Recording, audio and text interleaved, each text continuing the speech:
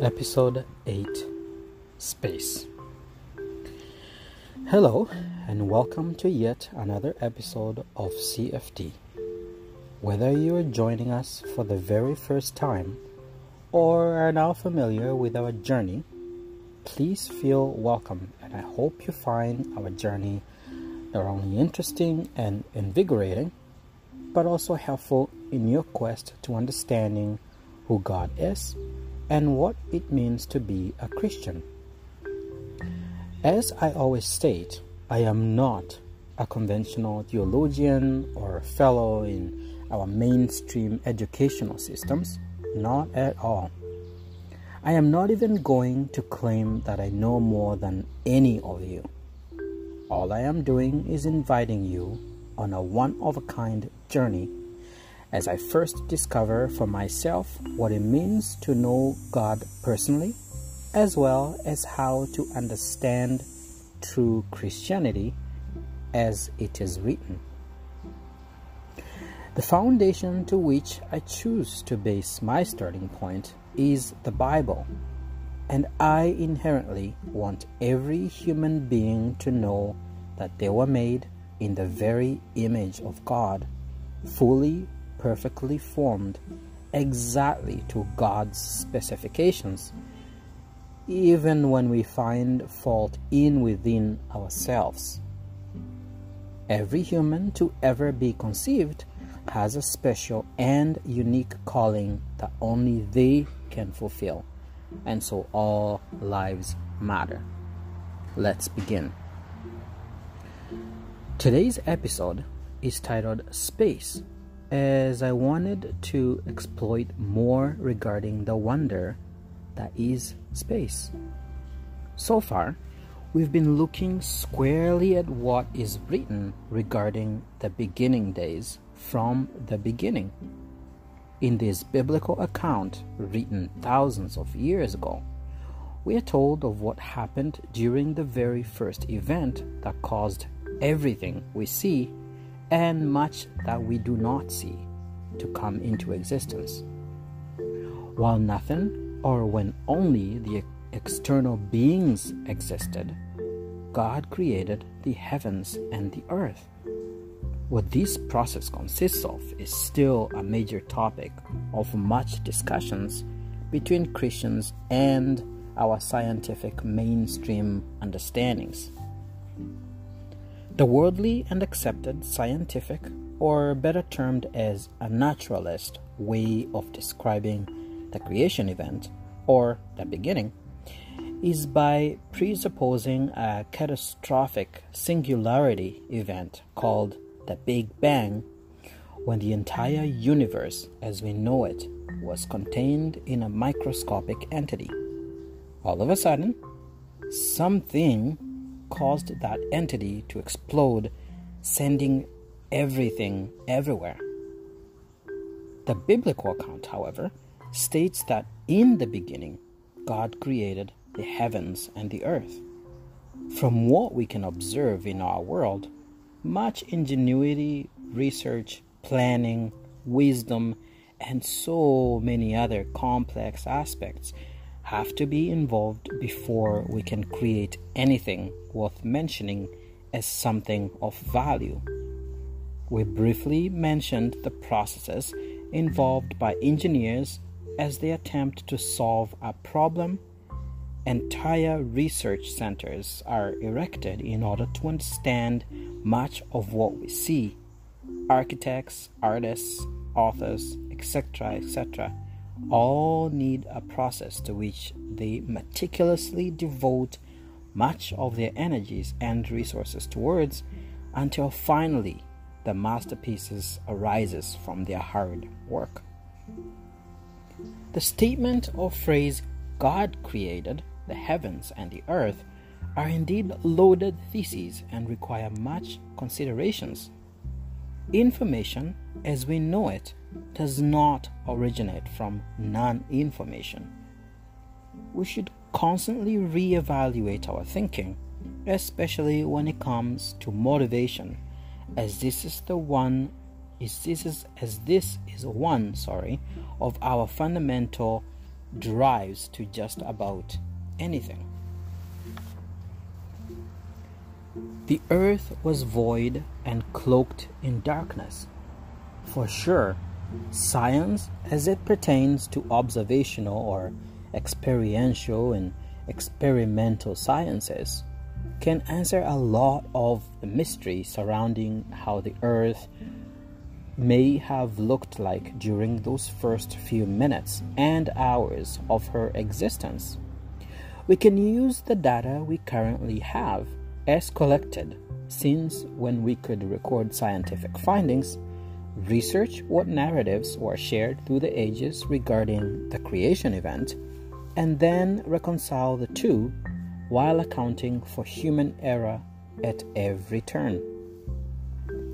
No model should give 100% of how exactly the earth was like, as none of us were there. But given the information we currently possess in the form of observable data, as well as the narratives of old, we could get a pretty good picture. Speaking of legitimate data and narratives, we have to use the same formula to formulate conclusions regarding our past.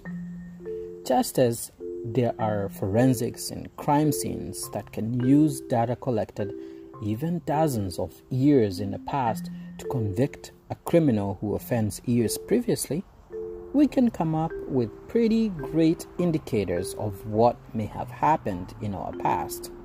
However, as mentioned, data must be processed objectively, and at every level, our motivations need to be known and transparent. People's worldview always affects every part of what motivates them to do anything. Finally, when God spoke the words, "Let there be light," as it is written, there is profound depth to what those words entail. Life, as we know it, cannot exist without light. From being able to see to our very source of food, just about everything depends on light. We even categorize the very powers that we morally attribute to the good and evil that we observe in our world as being between light and darkness, which we read that God separated, calling one day and the other night. After God created the heavens and the earth, and then spoke light into existence, then separated the light from the darkness, this was recorded as the very first day of creation, or the beginning of the world as we know it. In the second day, we're told, he separated the waters from the water, so waters that were above and waters that covered the earth would give way to space. Space, deep space, and deep, deep space can be considered the most mysterious of all that we currently know or don't know about our world. Billions upon billions of dollars are constantly being poured into understanding space, and some of the world's greatest minds, Christians, atheists, and otherwise alike, are all diligently working at every given moment towards understanding our cosmos. Could some of those resources be used towards eradicating waterborne diseases due to lack of clean water in some of our developed countries, communities, or many developing countries' populations? Indeed. A borehole in a community of 1,000 could raise their standard of living simply by having a fresh supply of clean water, and the accumulative price of such an endeavor would only cost in the thousands. I don't even think millions. But the conversations regarding such disparities are very deep and complex and have a profound impact on the human heart. We will definitely be diving deep into the issue of money. Space exploration is the new untapped and untamed frontier. There was a time when European and Asian countries decided to go on exploration expeditions in search for new worlds. Much is in our history books regarding this topic, but I'm getting ahead of myself here. The connection between exploring other continents in our past and the chase to conquer planets outside of our own in order to exploit that planet's resources today seem to be birthed from the same womb of ideas. You can now explore some topics such as dark matter, black holes, and dark energy in relating to what is contained in our deep space. I believe we will be diving right to the heart of what is contained in the vast spaces beyond our blue skies later on our journey. After the second day, when God separated waters from above and waters from below, and we will continue asking about the waters above, making space for skies, he said, "Let the waters beneath the skies be gathered into one place, so dry ground may appear." And so it was. God named the dry ground land, and the waters seas, and God saw that it was good. Let's stop here for a moment and consider what is being said. After creating the heavens and the earth, speaking light into existence, separating light from the darkness, creating day and night, separating waters above from waters below, creating the skies, and then separating waters so land may appear, there is a certain theme appearing, but there are even more questions arising.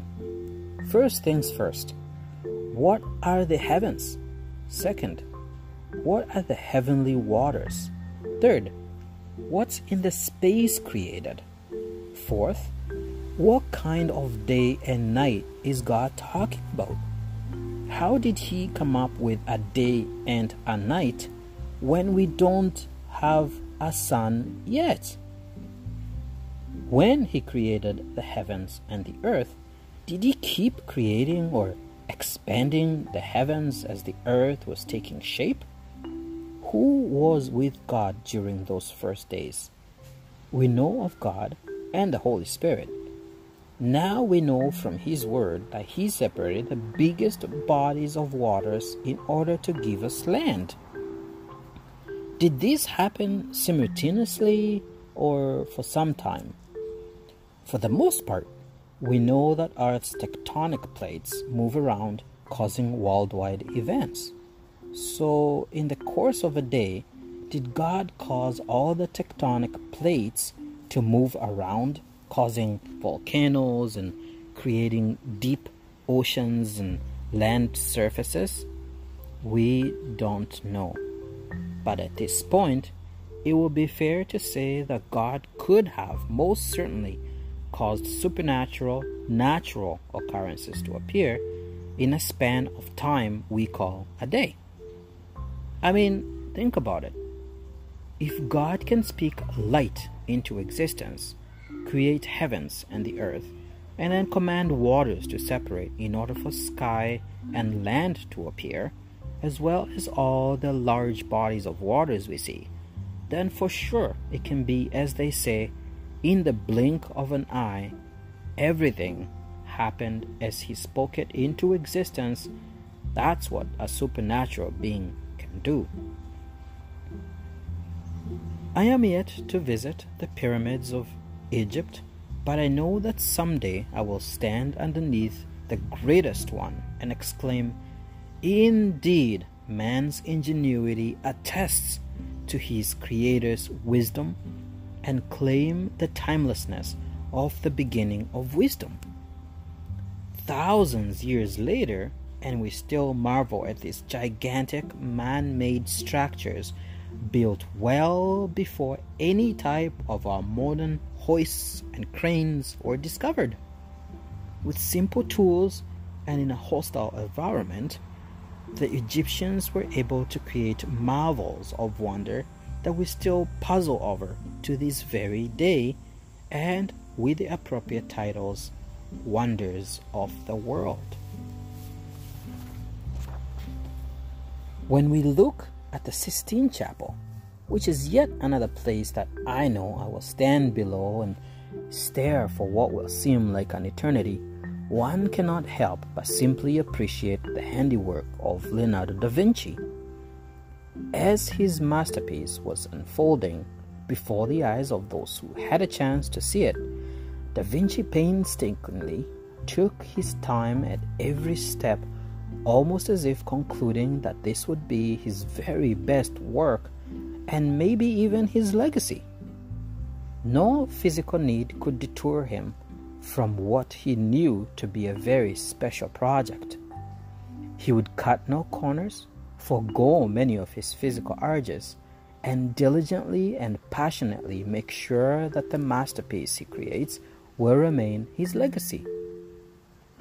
We have works of art that are priceless in their beauty and masterpieces in the sciences and architecture, mathematics, engineering, carpentry, etc., that remain as a testament to how much creativity is inherently in every single person to ever be created.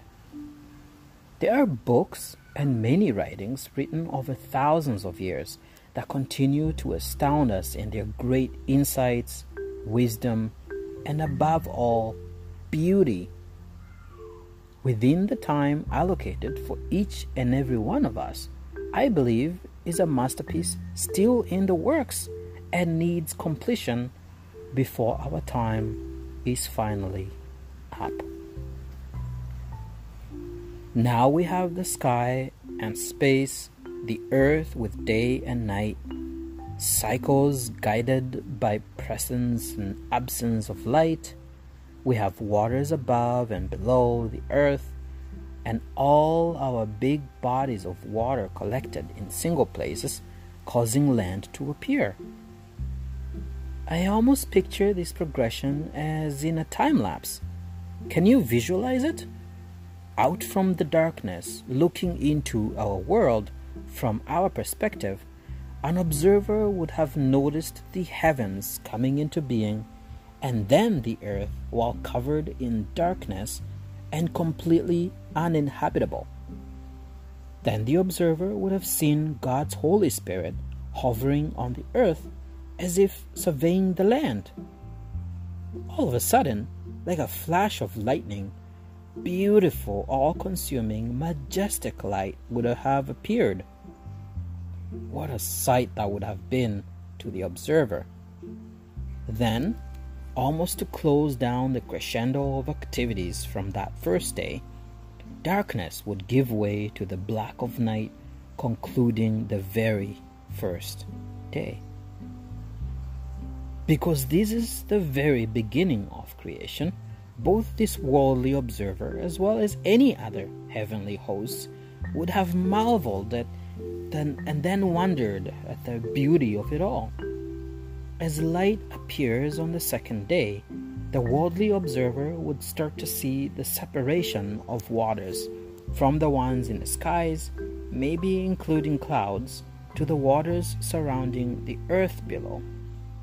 As everything starts to take shape in the heavens and on the earth, the entire heavenly host, as well as the observer, would all be wowed with excitement and would have many questions as the second day comes to a close and as the light of day gives way to the darkness of night.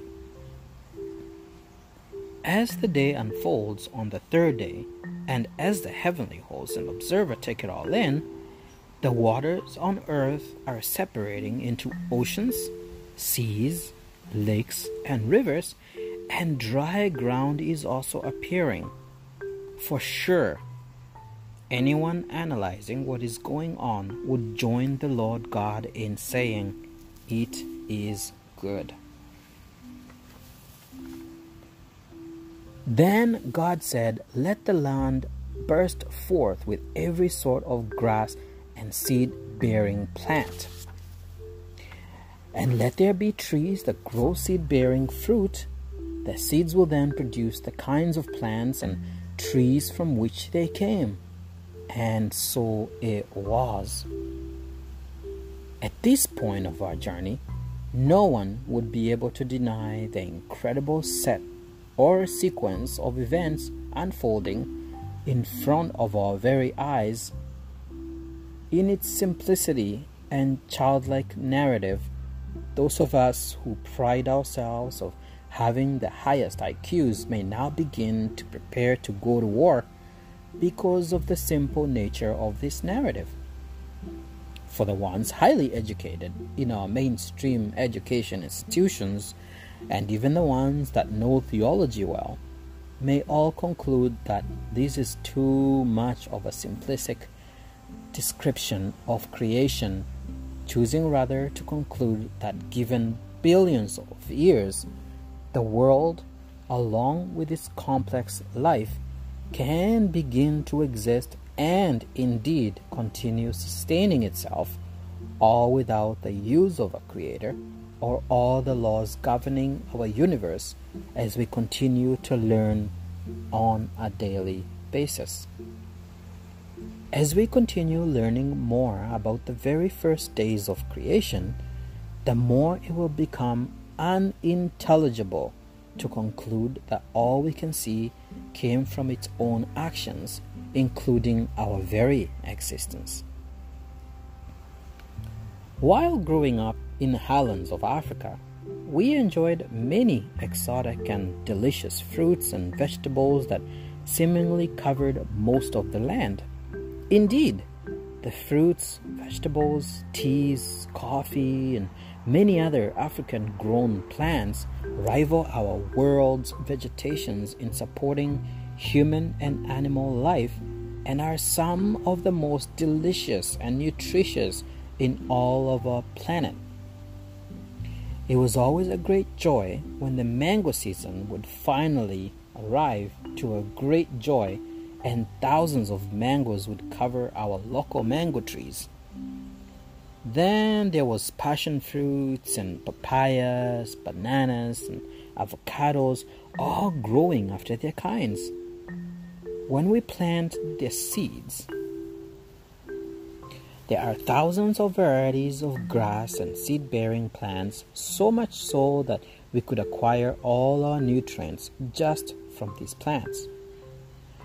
Earlier, we briefly mentioned photosynthesis, the process to which all green plants acquire their nutrients by utilizing our sun's energy.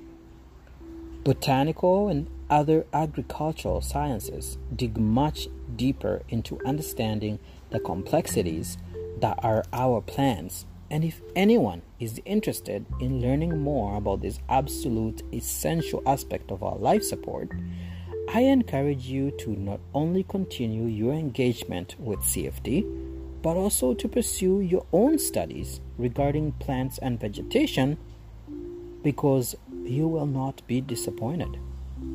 I do, however, want to look at just one crucial system that life as we know it would not exist without.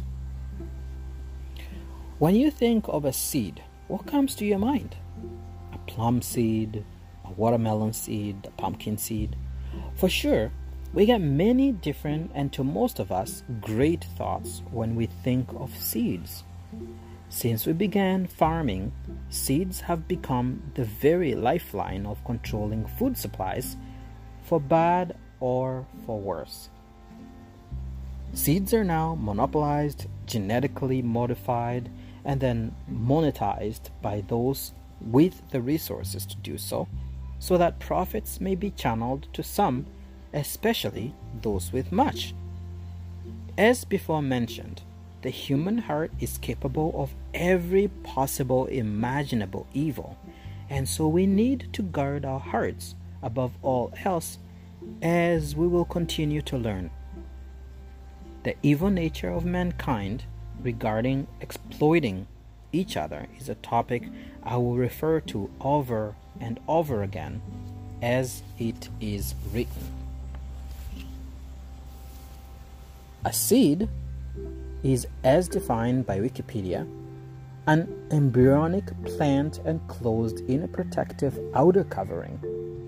It goes on to say that seeds are the product of the ripened ovule after fertilization by pollen and some growth within the mother plant. In essence, a seed is the part of a seed plant which can grow into a new plant. It is a reproductive structure which disperses and can survive for some time. A typical seed includes 3 basic parts: an embryo, a supply of nutrients for the embryo, and a seed coat. In plant life, just as in human life, an embryo is an early stage of development that begins right after fertilization and continues to grow into different parts and organs in multicellular organisms.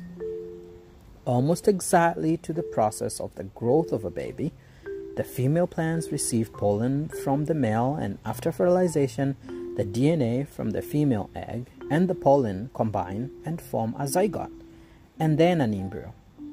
The embryo then receives its nutrients while enclosed in the seed coat for protection.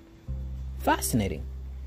Deep inside a mountain on a remote island in the Svalbard archipelago, halfway between mainland Norway and the North Pole, lies the Global Seed Vault. It is a long-term seed storage facility built to stand the test of time and the challenge of natural or man-made disasters. The Seed Vault represents the world's largest collection of crop diversity, and I encourage everyone listening to look it up. This brief introduction of information is all taken from their website. Worldwide, the website continues, more than 1,700 gene banks hold collections of food crops for safekeeping. Yet many of these are vulnerable, exposed not only to natural catastrophes and war, but also to avoidable disasters, such as lack of funding or poor management. Something as mundane as poorly functioning freezer can ruin an entire collection, and the loss of a crop variety is as irreversible as the extinction of a dinosaur, animal, or any other form of life. The vault was designed as a backup plan to store copies of every seed we deem important for centuries to come. It is the final backup for global food supplies. The thought that the Seed Vault has the capacity to store 4.5 million varieties of crops, with each variety containing on average of 500 seeds, and so a maximum of 2.5 billion seeds may be securely stored in it, is mind-boggling. We are unpacking a whole lot of material here, and obviously this is simply an overview of ever deeper side trails or detours that some of you may choose to explore before returning here to CFD as the main highway towards understanding who God is and what it means to be a Christian. When God said, "Let the land burst forth with every sort of grass and seed-bearing plant, and let there be trees that grow seed-bearing fruit. The seeds will then produce the kind of plants and trees from which they came," and so it was. The land was filled with seed-bearing plants and trees, and their seeds produced plants and trees of like kind. This description pretty much answers the question, what came first, the chicken or the egg? At this point, it is being made blatantly clear that anyone who believes in the scriptures of old will need to come up with some conclusions. As the days progress after creating the heavens and the earth, God is now only commanding or speaking things into existence, from light to the very source of nourishment for all living organisms as we know it. Is the author making some fundamental mistakes here? Is he not following the chronological order of the day's events as he moves along with the creation narrative? Again, we ask, from the first day and night without the sun and the moon, and then now with every blade of grass and every seed bearing after its kind without the sun, how can this be so? Any thinking person will come to these three conclusions. 1. The truth is as it is written. 2. The writer made a mistake while recording, and so anything can go into question regarding the validity and credibility of the scriptures, as in they can be wrong. 3. The scriptures are simply wrong. Interpretations such as "these are not literal days" or "the writer got the chronological order wrong" seem to be contradictory at best, because the sequence of events being described here seem to follow a daily cycle of events and is thorough in giving enough information necessary to either conclude that there is a supernatural hand at work here, or it is all a farce. It cannot be both. Again, our worldview will always dictate the interpretation of the data we perceive.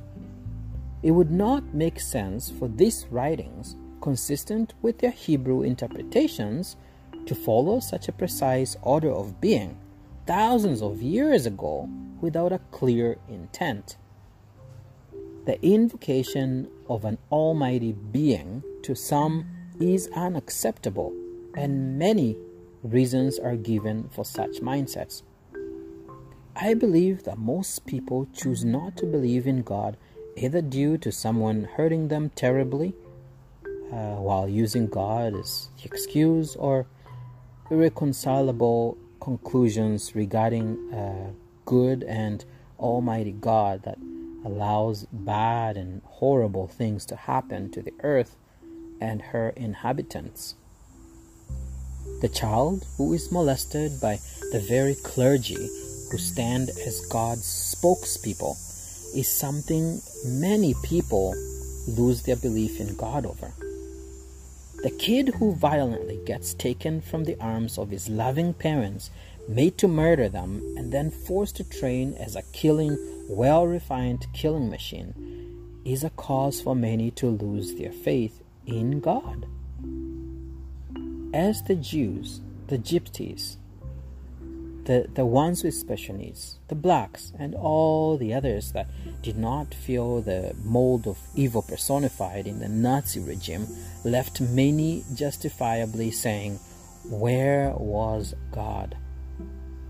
As many people continue to ponder the implications of the pain we see in our world and all throughout our history, I am here refraining from giving any justification for God's apparent silence and apathy, as I would like us to justly give the Bible an opportunity to respond to these deepest of questions that loom inside most of us. I don't believe it to be wise to jump into conclusions before we have had a chance to read what is written regarding this and many other problems. See, one of the problems with us humans is that we're too quick to judge. Judging situations can be helpful at times, and even judging some people's character may help us refrain from getting ourselves into all forms of trouble. However, if judgments are made creating mistrust and misconceptions, then even the likelihood of a proven wrong outcome becomes eluded. Therefore, when we judge, we constantly need to reserve our impulses to categorize everyone in a certain way, even if we had one, two, or even more bad experiences that led us to those conclusions. There is always much more than meets the eye. We should consider that the same measure we use to judge others will also be used to judge us. Not to worry, we will talk much more about this topic of pain. This biblical narrative seems to be describing a supernatural event that is bringing forth all forms of natural events. If you were an all-knowing God, I wonder, would you have created or ordered the universal events to come into existence in a way that would leave your creation, if they were able to wonder about who you were and what your attributes are like? Would you have created anything like what we see? As one who is ever present and timeless, would you have seen me and us pondering over these great mysteries? Yet, so simple a child could understand them as it is written? As humans, and even in the animal kingdom, we see a common progression in what is expected from young offsprings. Animals prepare nests and their dens in anticipation of the little one's arrival. Chicken lay and then lie on their eggs when ready to be parents of little chicks. They also become very defensive of both their eggs and the chicks that hatch afterwards. It is common knowledge never to confront a mother with her young ones, as she will fiercely and courageously protect them. Even the humble chicken, which has become synonymous with cowardice, becomes an aggressive protector from anyone, does not matter who, threatening her little ones. My wife is currently pregnant with our very first child. I am noticing myself having many different thoughts regarding fatherhood, but the one thing that stands out the most is how to be the very best father that I can be. I had to make some sacrifices in the process of coming together to make a child. I had to be intentional in my thinking about what needed to happen in order to be ready. I have been making objective steps that I needed to take in order to give my offspring the very best possible path into life, while equipping them with everything that I can provide for their successful growth. When conceived, my child was always at the mercy of the one who put the genetic code in all that has life. The instructions to develop my little one's limbs were recorded well before a single moment of their life had existed. The well-preserved information from just the right seed out of billions then made its way to my wife's awaiting egg that was ready to receive it. From that moment on, almost like when God created the heavens and the earth, and then continued to form the formless mass called earth in the days that progressed, so did unity between my seed and my wife's egg begin to divide and multiply in one of the most complex and beautiful occurrences of life as we know it. Day by day, with each passing moment, as God's Holy Spirit once carried out the commands given by God, and there were every kind of plant, complex structures were taking shape in my wife's womb as each passing moment gave way to a new being of my soon arriving baby. As we hear the heartbeat and see the body movements of our budding bundle of joy, I cannot help but be marveled at it all. Soon, I will be holding my baby in my arms as one who is an absolute miracle in every sense of that word.